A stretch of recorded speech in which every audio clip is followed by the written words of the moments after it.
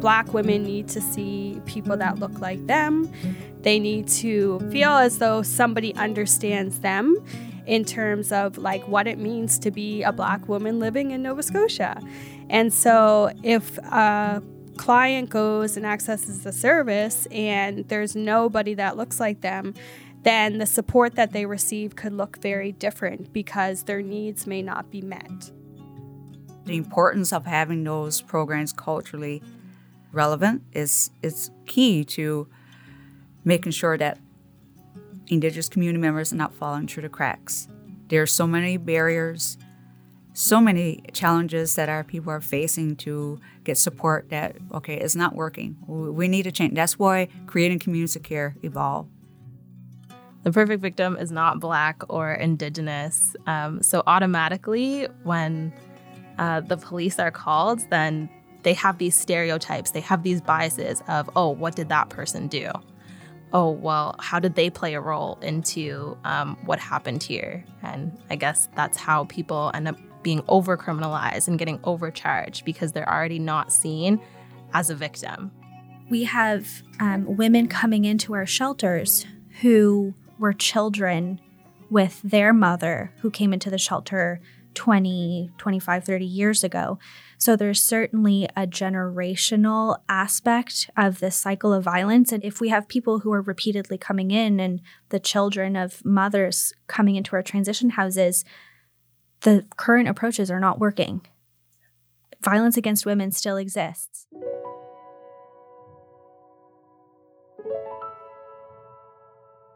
Over the past 5 episodes, we've learned how the Creating Communities of Care project emerged from a need to better understand and support women in urban Indigenous and African Nova Scotian communities. We've heard from experts and practitioners why the issue of gender-based violence presents itself differently in these two communities and why culturally relevant, community-based approaches are the solution. We learned about the transformative work happening in 4 incredible partner organizations: the Elizabeth Fry Society of Mainland Nova Scotia, the Mi'kmaq Native Friendship Centre, the Association of Black Social Workers, and the Mi'kmaq Legal Support Network, and how they've impacted the lives of women who work with them. Finally, we've taken a look into the practice of culturally relevant services and what it means to both clients and facilitators to integrate teachings from customary law and Afrocentricity into services and programs. In this final episode, we'll explore the overarching effects of this project and what is at stake for the future of creating communities of care. This is the Creating Communities of Care podcast. My name is Cheyenne Labrador. This system that we have, for as far as the Indigenous population, like this system was created to beat the Indian out of the child. Like that is what the system is for.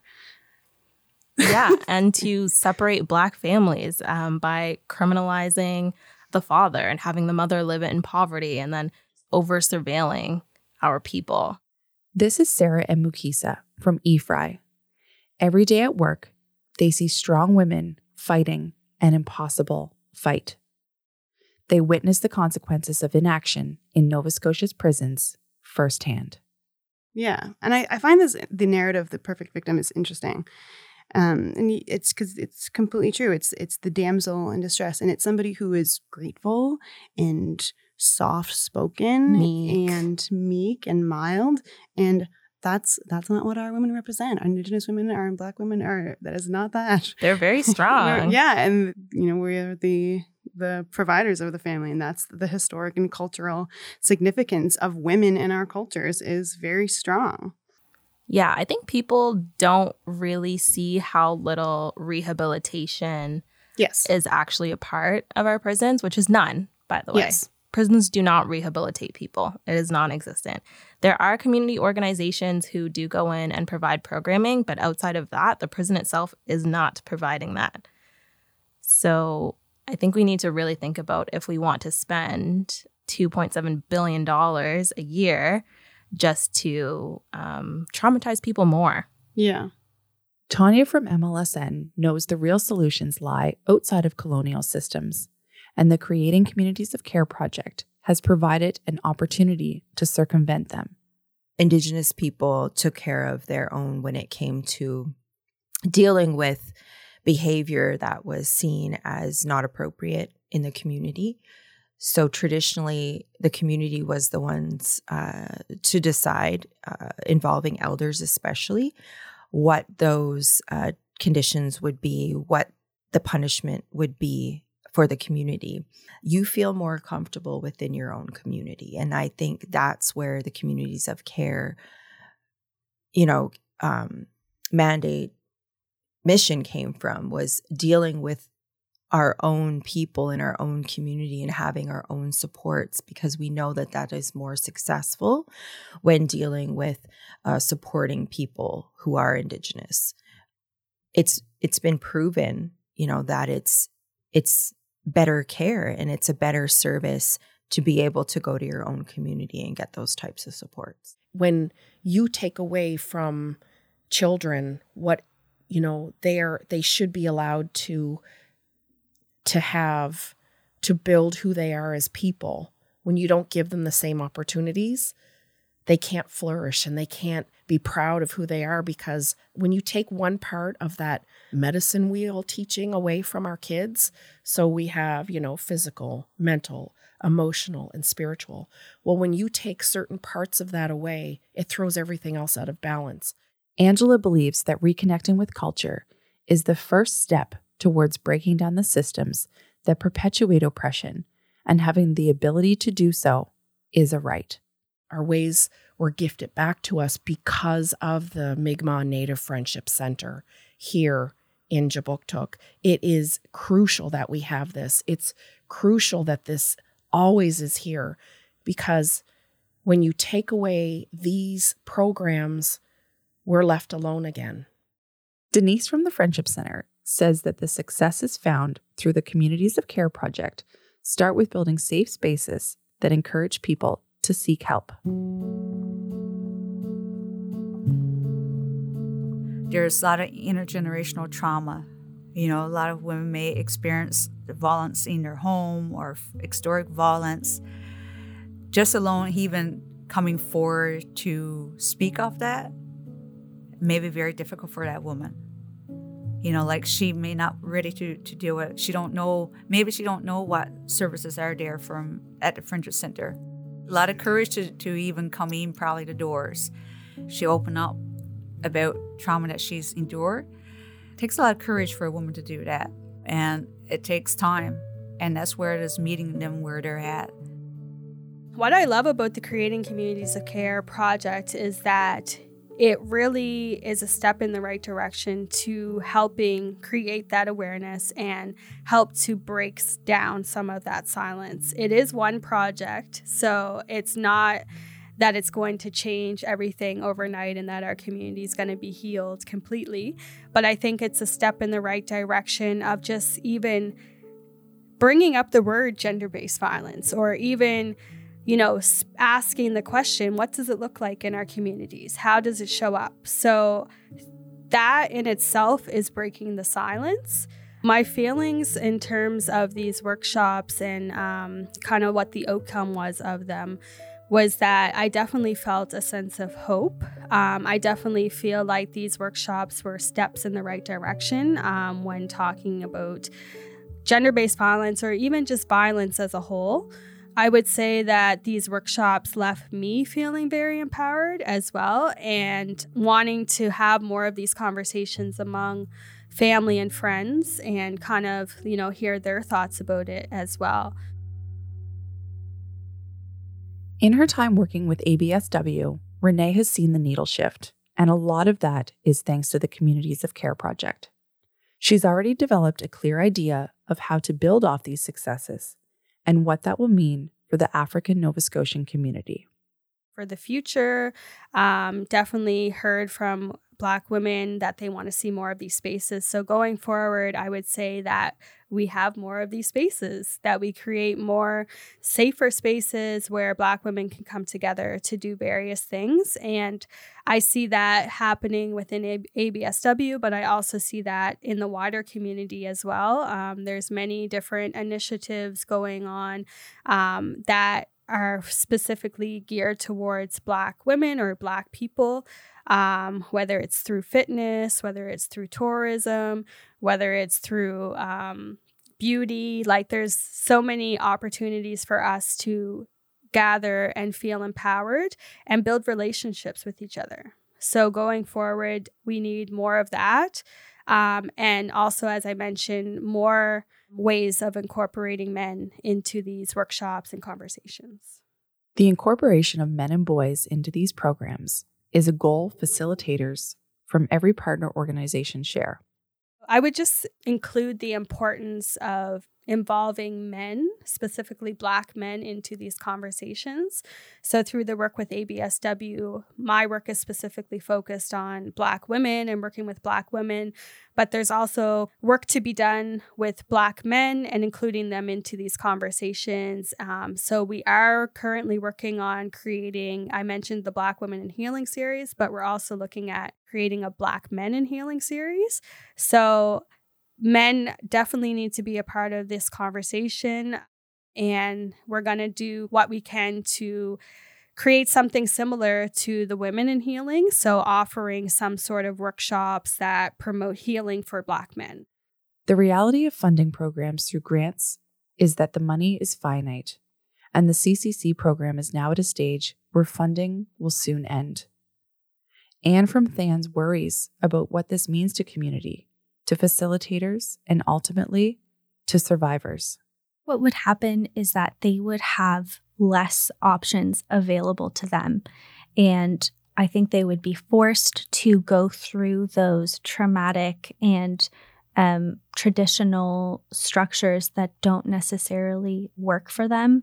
It's one of the few spaces that we have right now for victims' voices to be heard. And I think that's really important towards healing. And of course, as I said, the community organizations would still exist. They would still provide services to these survivors, but they would be operating with less funding. They would be operating with less support. And in turn, the services would suffer as well. That's the key here, is being able to continue these services and to provide support to survivors. What Denise wants is to continue the work started during the Creating Communities of Care project and to invest in expanding programs like her Circle of Sisters. We've been expanding, like our Circle of Sisters that definitely grew over the years, and I just love seeing that. And that's the Creating Communities of Care, with the funding, able to do that in a way that fits what's needed. And that's what's so unique as well. Of course, we have to do our reports and data, but we know what's working for, we have that flexibility to do that, with the Circle of Sisters or any of our program, because we're meeting the needs of our community. For Sarah Mukisa from Elizabeth Fry, the programs and services offered through CCC counter the trauma and harm the justice system inflicts on survivors. Through their clients, they see the ways in which our flawed systems reproduce inequality, criminality, and ultimately violence. To these two women and their colleagues, a return to the way things were before communities of care is unthinkable. They continue to advocate for radical change. Instead of funding prisons, we need to invest in people and their futures instead. So we need to invest in therapy, we need to invest in culturally relevant programming, supportive housing, and organizations that help people work through their traumas and work through their addictions so that we don't need the criminal justice system. For our future, to get a better justice system or just a completely new justice system, firstly, I do think it's important to have more adequate representation of African, Nova Scotian, and Indigenous. We need lawyers, we need social workers. Lawyers turn to judges, right? And that makes a huge difference. And more knowledgeable people on staff. So we need people informed on Afrocentricity and customary law. I would love to see referrals to Creating Communities of Care, referrals directly to nonprofit organizations or community members rather than the justice system. So just eliminate the justice system completely and just connect people directly with supports. Senator Wanda calls for a change in the funding model. For the continued success of programs like CCC, the precarity of the grant system must be left behind for something more stable and predictable. Having the resources. I mean, one of the things about project-based funding is the funding runs out, but you've spent a lot of time building relationships. And I think one of the things that should be considered is how do you continue this work? How do you continue the model? Can the model be scaled up? And what kind of resources and supports are available for that to happen? That's pretty essential. I'd like this type of work to have a more secure future. So moving away from grant-based funding, project-based funding, to really looking at some of what was done in this project as core practices, best practices. These are programs and services that worked for these two communities. Why aren't those communities given the supports they need to continue this work? And also putting more resources into prevention. Instead of dealing with the trauma of gender-based violence, let's work together to prevent gender-based violence. So I think we need policy changes at the federal level that would help communities more easily access the funding that they need to do this kind of deeply rooted community-based work. I think the province, we need a stronger provincial, territorial, federal partnerships. And if we focus more of our attention on prevention, then I think in the long run, we all benefit so much more. To Emma, the fact that services provided through CCC falls under the category of special programming is a reflection of the racism and colonialism deeply embedded in our systems. And I think it's important to note that even communities of care is a special project. And this is something that bothers me deeply. Why is it that the needs of African Nova Scotian and Indigenous women are on the margins, this is like a special project on the side and not embedded into operational funds within government and not seen as essential because these are our community members? That has tremendous implications. For Anne, the successes of the Creating Communities of Care project shine a glaring light through the many cracks in the systems and services offered to survivors of gender-based violence. The effectiveness of the strategies implemented by facilitators in this project speak to the great and continued need for more culturally specific approaches to care. She says that the progress made by the Creating Communities of Care project is the first of many steps towards long-lasting change. It always comes back to funding. We need more funding for these types of projects because, as we've established, there is a lack of culturally relevant services in Halifax, HRM, provincially, nationally. There aren't enough. So the violence against women sector has historically been underfunded, and it continues to be underfunded. So while it's great to have these opportunities through project funding to have Creating Communities of Care, for example, what is actually going to make a difference is long-term and sustainable funding. So that's one of the biggest barriers, I think, that, it's a trickle-down effect because there's not enough funding or the project ends after a certain term. Those facilitators who are providing those programs can do so for 2 years. But then after that, they know that what was once offered to these women and they've seen the positive impact that it makes, they then have to deal with taking that away or not being able to provide that anymore throughout our sector. This is a worry.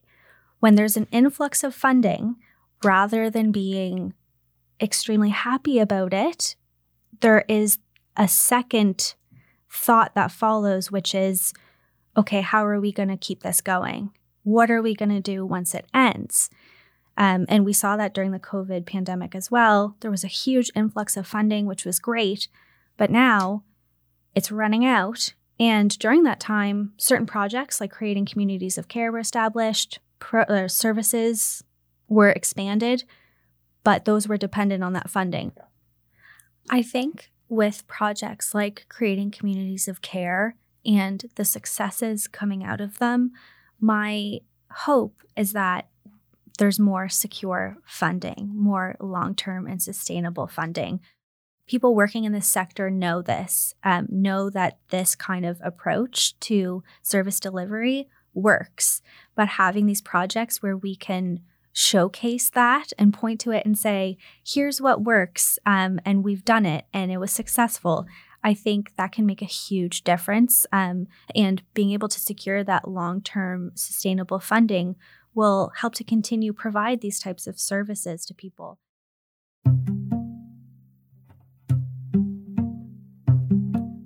The importance of continuing this work, working from the ground up, is really important. And I think doing more of this work will move us into that whole territory of prevention. And that's ultimately going to help all of our communities.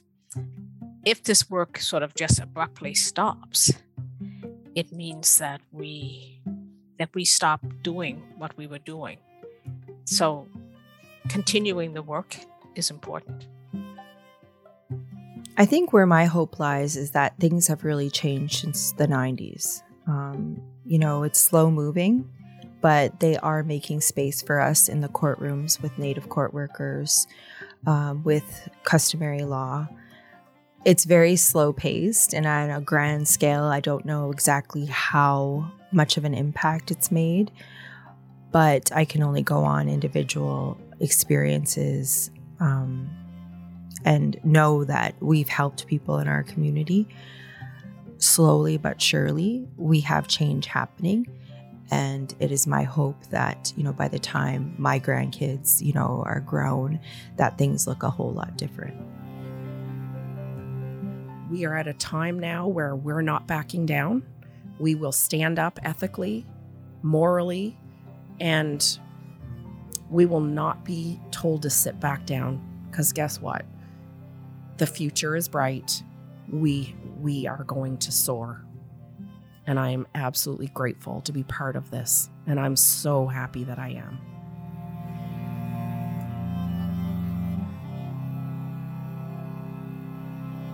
In the 4 years since its conception, the Creating Communities of Care project has changed lives. It's given hope where there was once only despair. It's provided community to those who once felt alone. It's reconnected women with culture, language, and ceremony that was taken away from them and their ancestors.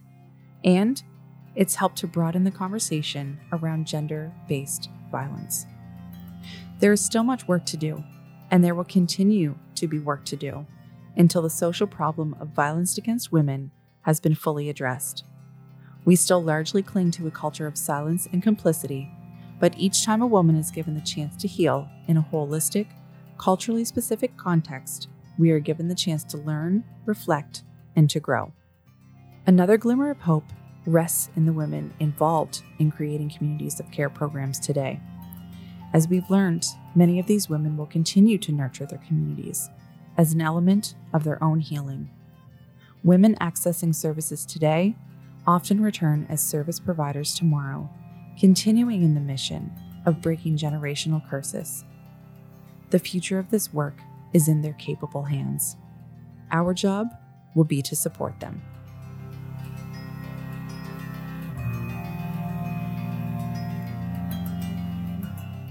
If you heard your own story throughout this podcast and are interested in learning more about a Communities of Care partner organization, check out the show notes for links and resources. If you are facing gender-based violence in your own life, know that it isn't your fault, and there are those who will help you. I'm Cheyenne Labrador. Walalan.